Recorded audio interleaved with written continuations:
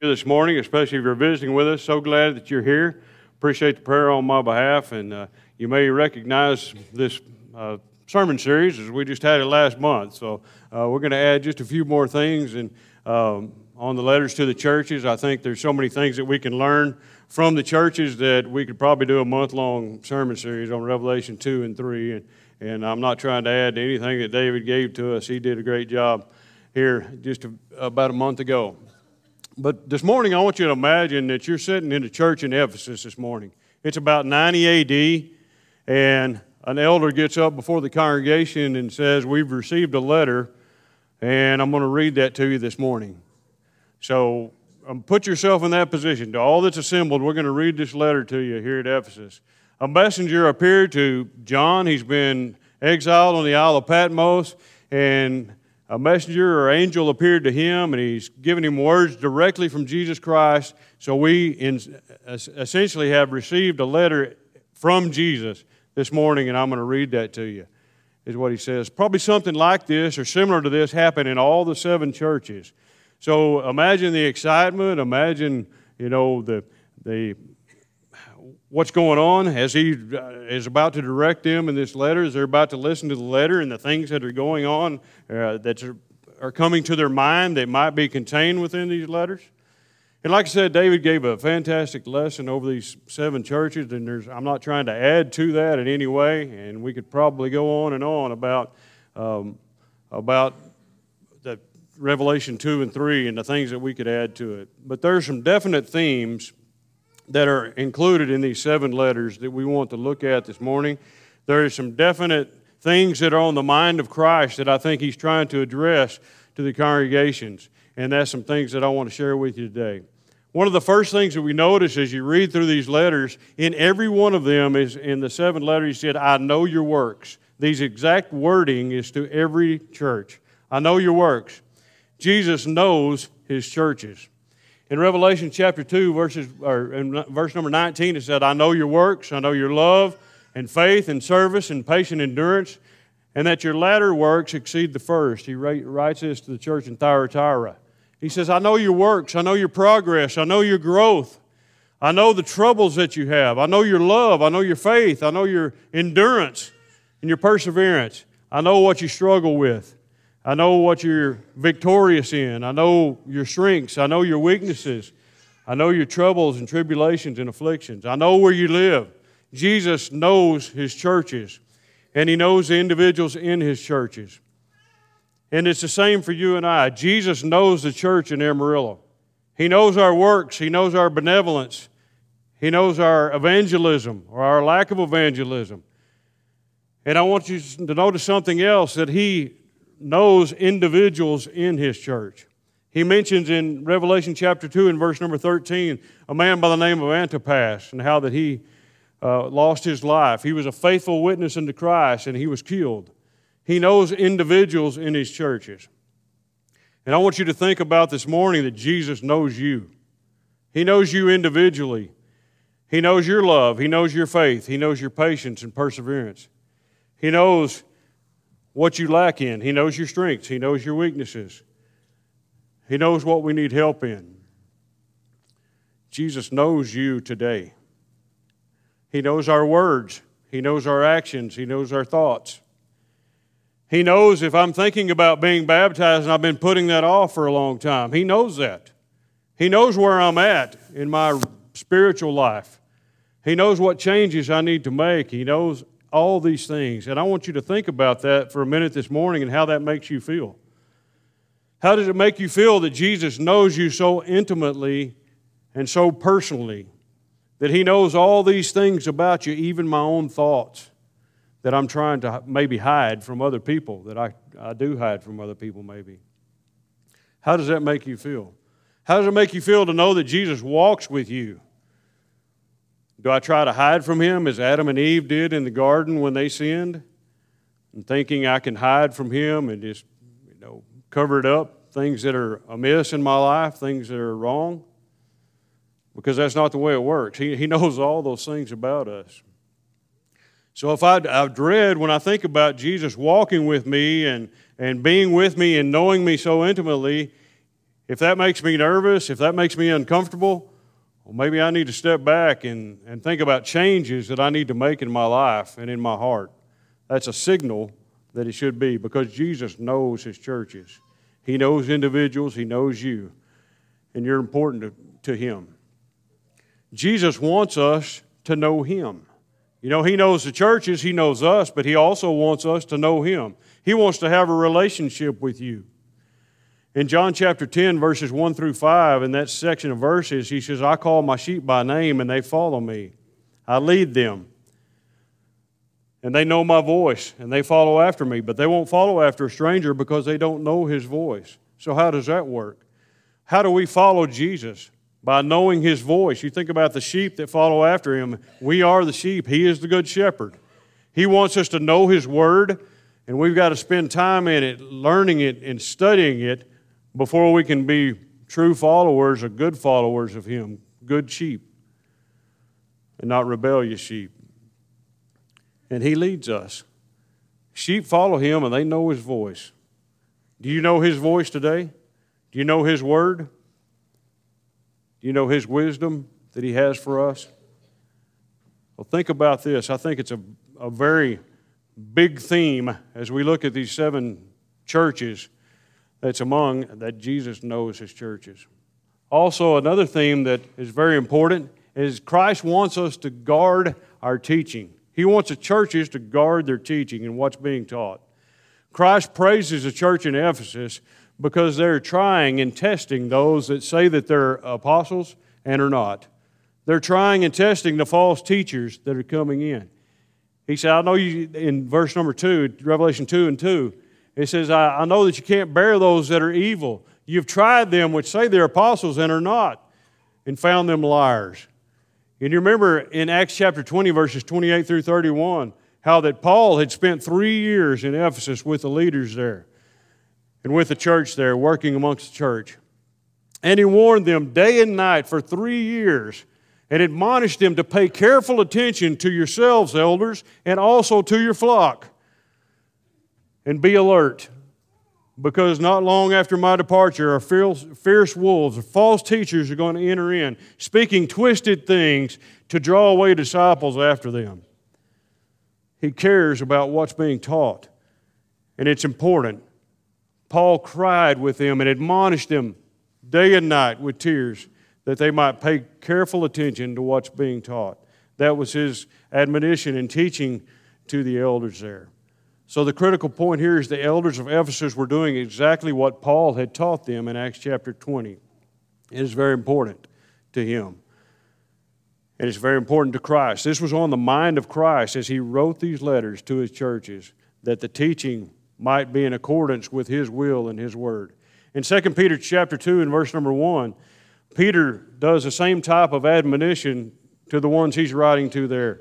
And he says, but false prophets also will enter in among the flock and among the people. And there will be false teachers among you, and secretly bring in destructive heresies and false teaching, and even deny the word of the master, or deny the master.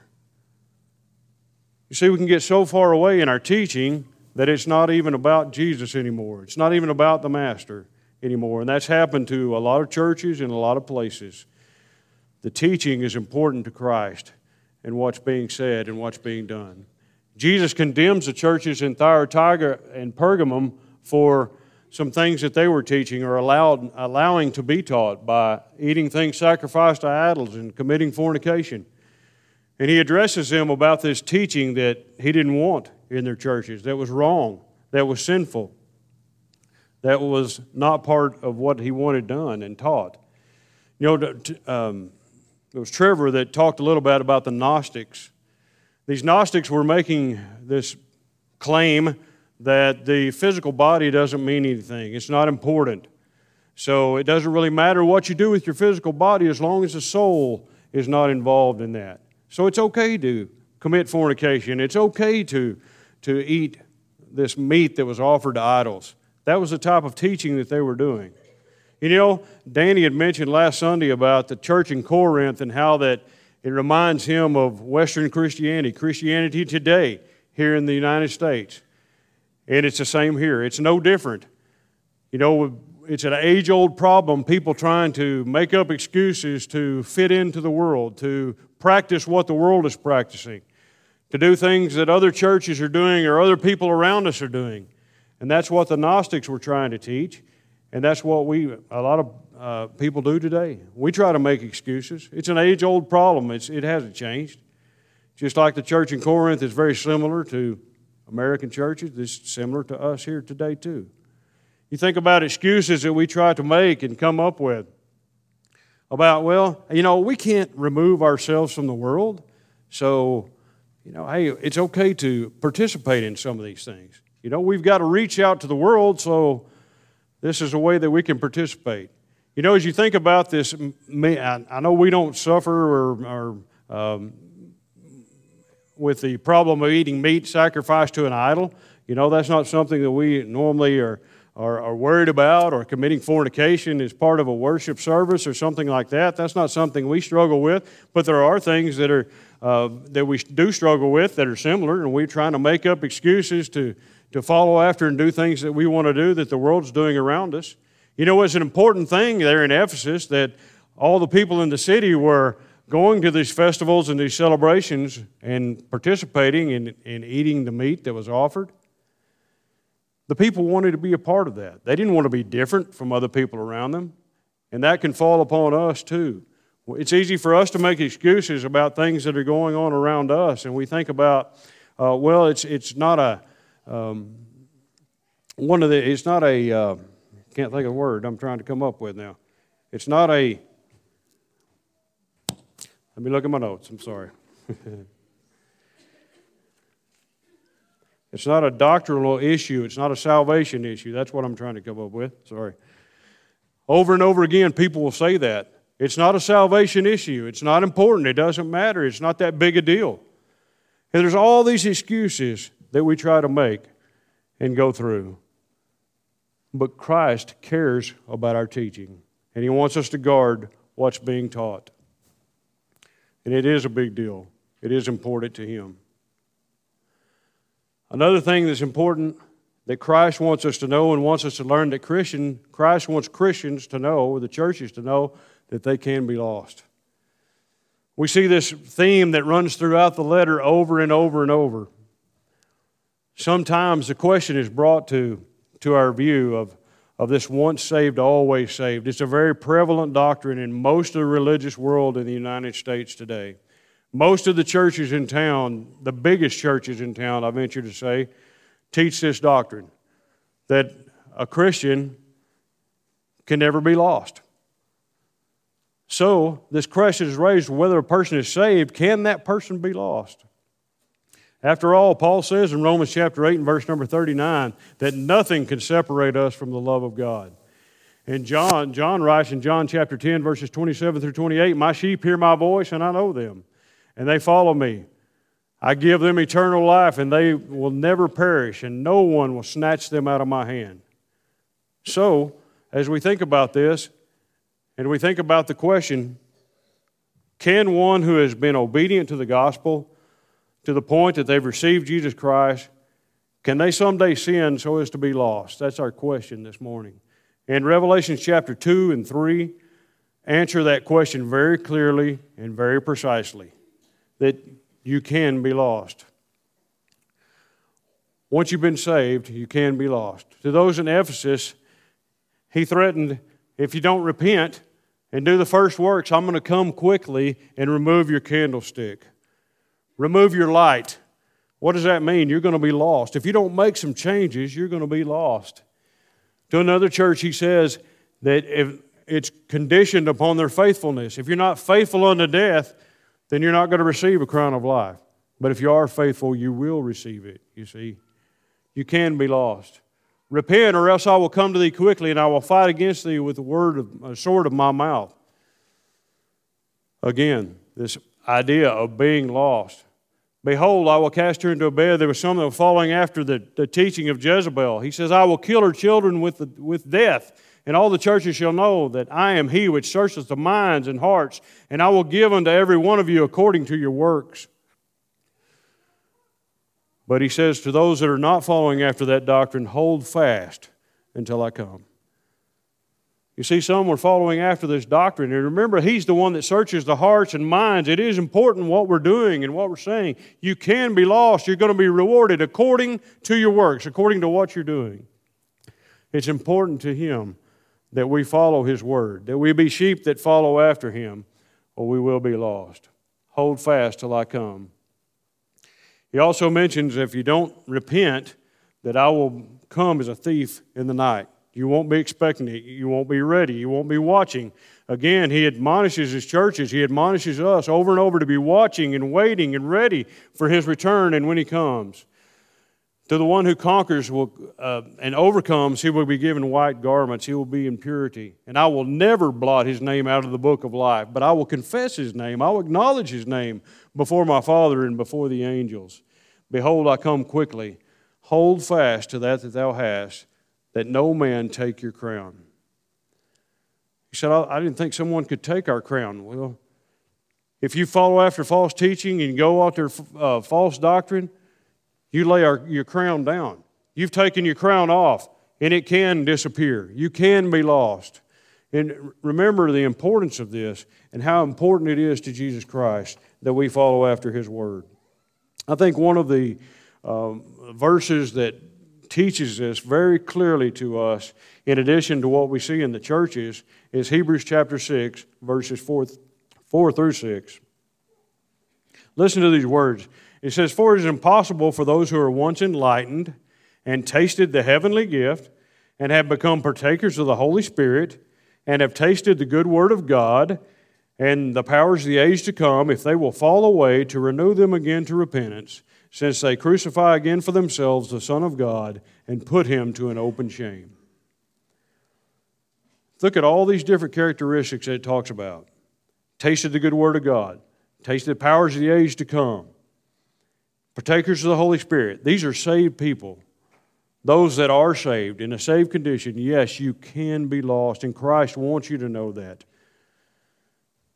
Thousands and thousands of people in the city of Amarillo this morning are hearing something different than that. That once you're saved, you're always saved. So can a Christian who is saved walk away? Yes. Satan cannot remove us from Christ. He can't snatch us out of his hand, neither can any man, but we can willingly walk away through our unfaithfulness. We can turn our backs on him and we can start following after false doctrines and false teachings that we just talked about. We can start turning our back away and doing things that he would not have us to do, and we can be lost. Christ wants Christians to know that. He wanted his churches to know that. Jesus gives strong admonition and strong warning, but he also gives a promise to follow after that. You know, Jesus didn't just give the churches this admonition, but he also gave them the remedy of what they needed to do about these problems that were going on in their churches. How to fix it, how to make it right. Every letter, even those containing these severe warnings, closes with a promise of reward if we overcome, to those who are overcomers. There were specific things that Jesus wanted them to do that they must do in order that they would have this, that they might be rewarded and they might overcome. First of all, he talks about hearing. In almost every one of the letters, he says, he who hath an ear to hear, let him hear what the Spirit said to the churches. Hear these things. Hear what I'm saying to you. But to overcome, you're going to have to hear. You're going to have to listen. You're going to have to understand. Listen up. Some changes need to be made, and these changes need to be made quickly. Repent, or I'm going to come quickly and remove your lampstand, candlestick. So listen up. There's an urgency behind it. If you don't do these things, you'll be lost. And he also says to remember. Remember from where you have fallen. Remember what you heard at first, what the apostles and prophets and the Word and the Scriptures taught to you, and get back to that from what you've fallen away from. Repent and do the first works. He tells us to repent, to change our actions, to change our life, to make those changes that we need to turn away from those evil things and turn back to the Word of God. And he says, do the first works. Obey the gospel. Believe, repent, confess, and be baptized. You know, these people were members of the church. They were the saved, but they were doing some things that were getting them on the road to being lost. And he says, you need to make some changes. You need to obey the gospel. They had already been baptized. They had already believed and repented and confessed and been baptized. So what did they need to do? They needed to repent and confess their sins and turn back to God. If you're here this morning, you hadn't been baptized, you hadn't even started this yet, you are in danger. You are lost. You are an enemy of God. How do we become a friend of God? You know, when our sin separates us from God. To not be an enemy of God, we've got to obey Him. We've got to know His Word, hear His Word, repent, confess, obey, and be baptized. How important that is. And we've got to hold fast to what we have. Hold fast to that doctrine if you're a child of God. Turn back to Him. He said, don't fear those things that you're about to suffer. You're going to be tested, but you will have tribulation, but be faithful unto death. Continue in your faithfulness and be zealous in that and persevere. You know, the church in Philadelphia, he praised them in chapter 3 and verse number 10 because they persevered and followed after the commands that he gave them to persevere in that. So as we close this morning, I want you to think about some of the things that he writes to the churches. If they will overcome, these are the great rewards that they're going to have. To the church in Ephesus, he says, you can live forever. To the church of Smyrna, he says, eternal victory with Christ. And you can have this eternal victory with Christ, and you'll avoid eternal punishment in the lake of fire. To the church in Pergamum, he says, you can have the spiritual manna. Just like the children of Israel had the physical manna that sustained them in the wilderness as they wandered in the wilderness. He said, you can have the spiritual manna to sustain you, and you will be God's special chosen people, a chosen stone. To the church in Thyatira, he says, to those being oppressed by Rome, he said, you can have this reward of being someday victorious with Jesus Christ, the morning star. How priceless that was in the persecution that they were undergoing and the problems that they were undergoing, that they would someday be victorious if they would hold on and follow after Christ. They would be victorious with Him. To the church in Sardis, he says, you can have a white robe indicating purity. And he would confess them before God, acknowledge Him. To the church in Philadelphia, he said they would be a permanent and unmovable part, this pillar of God's special place. They would have honor and recognition from the Father and from the Son.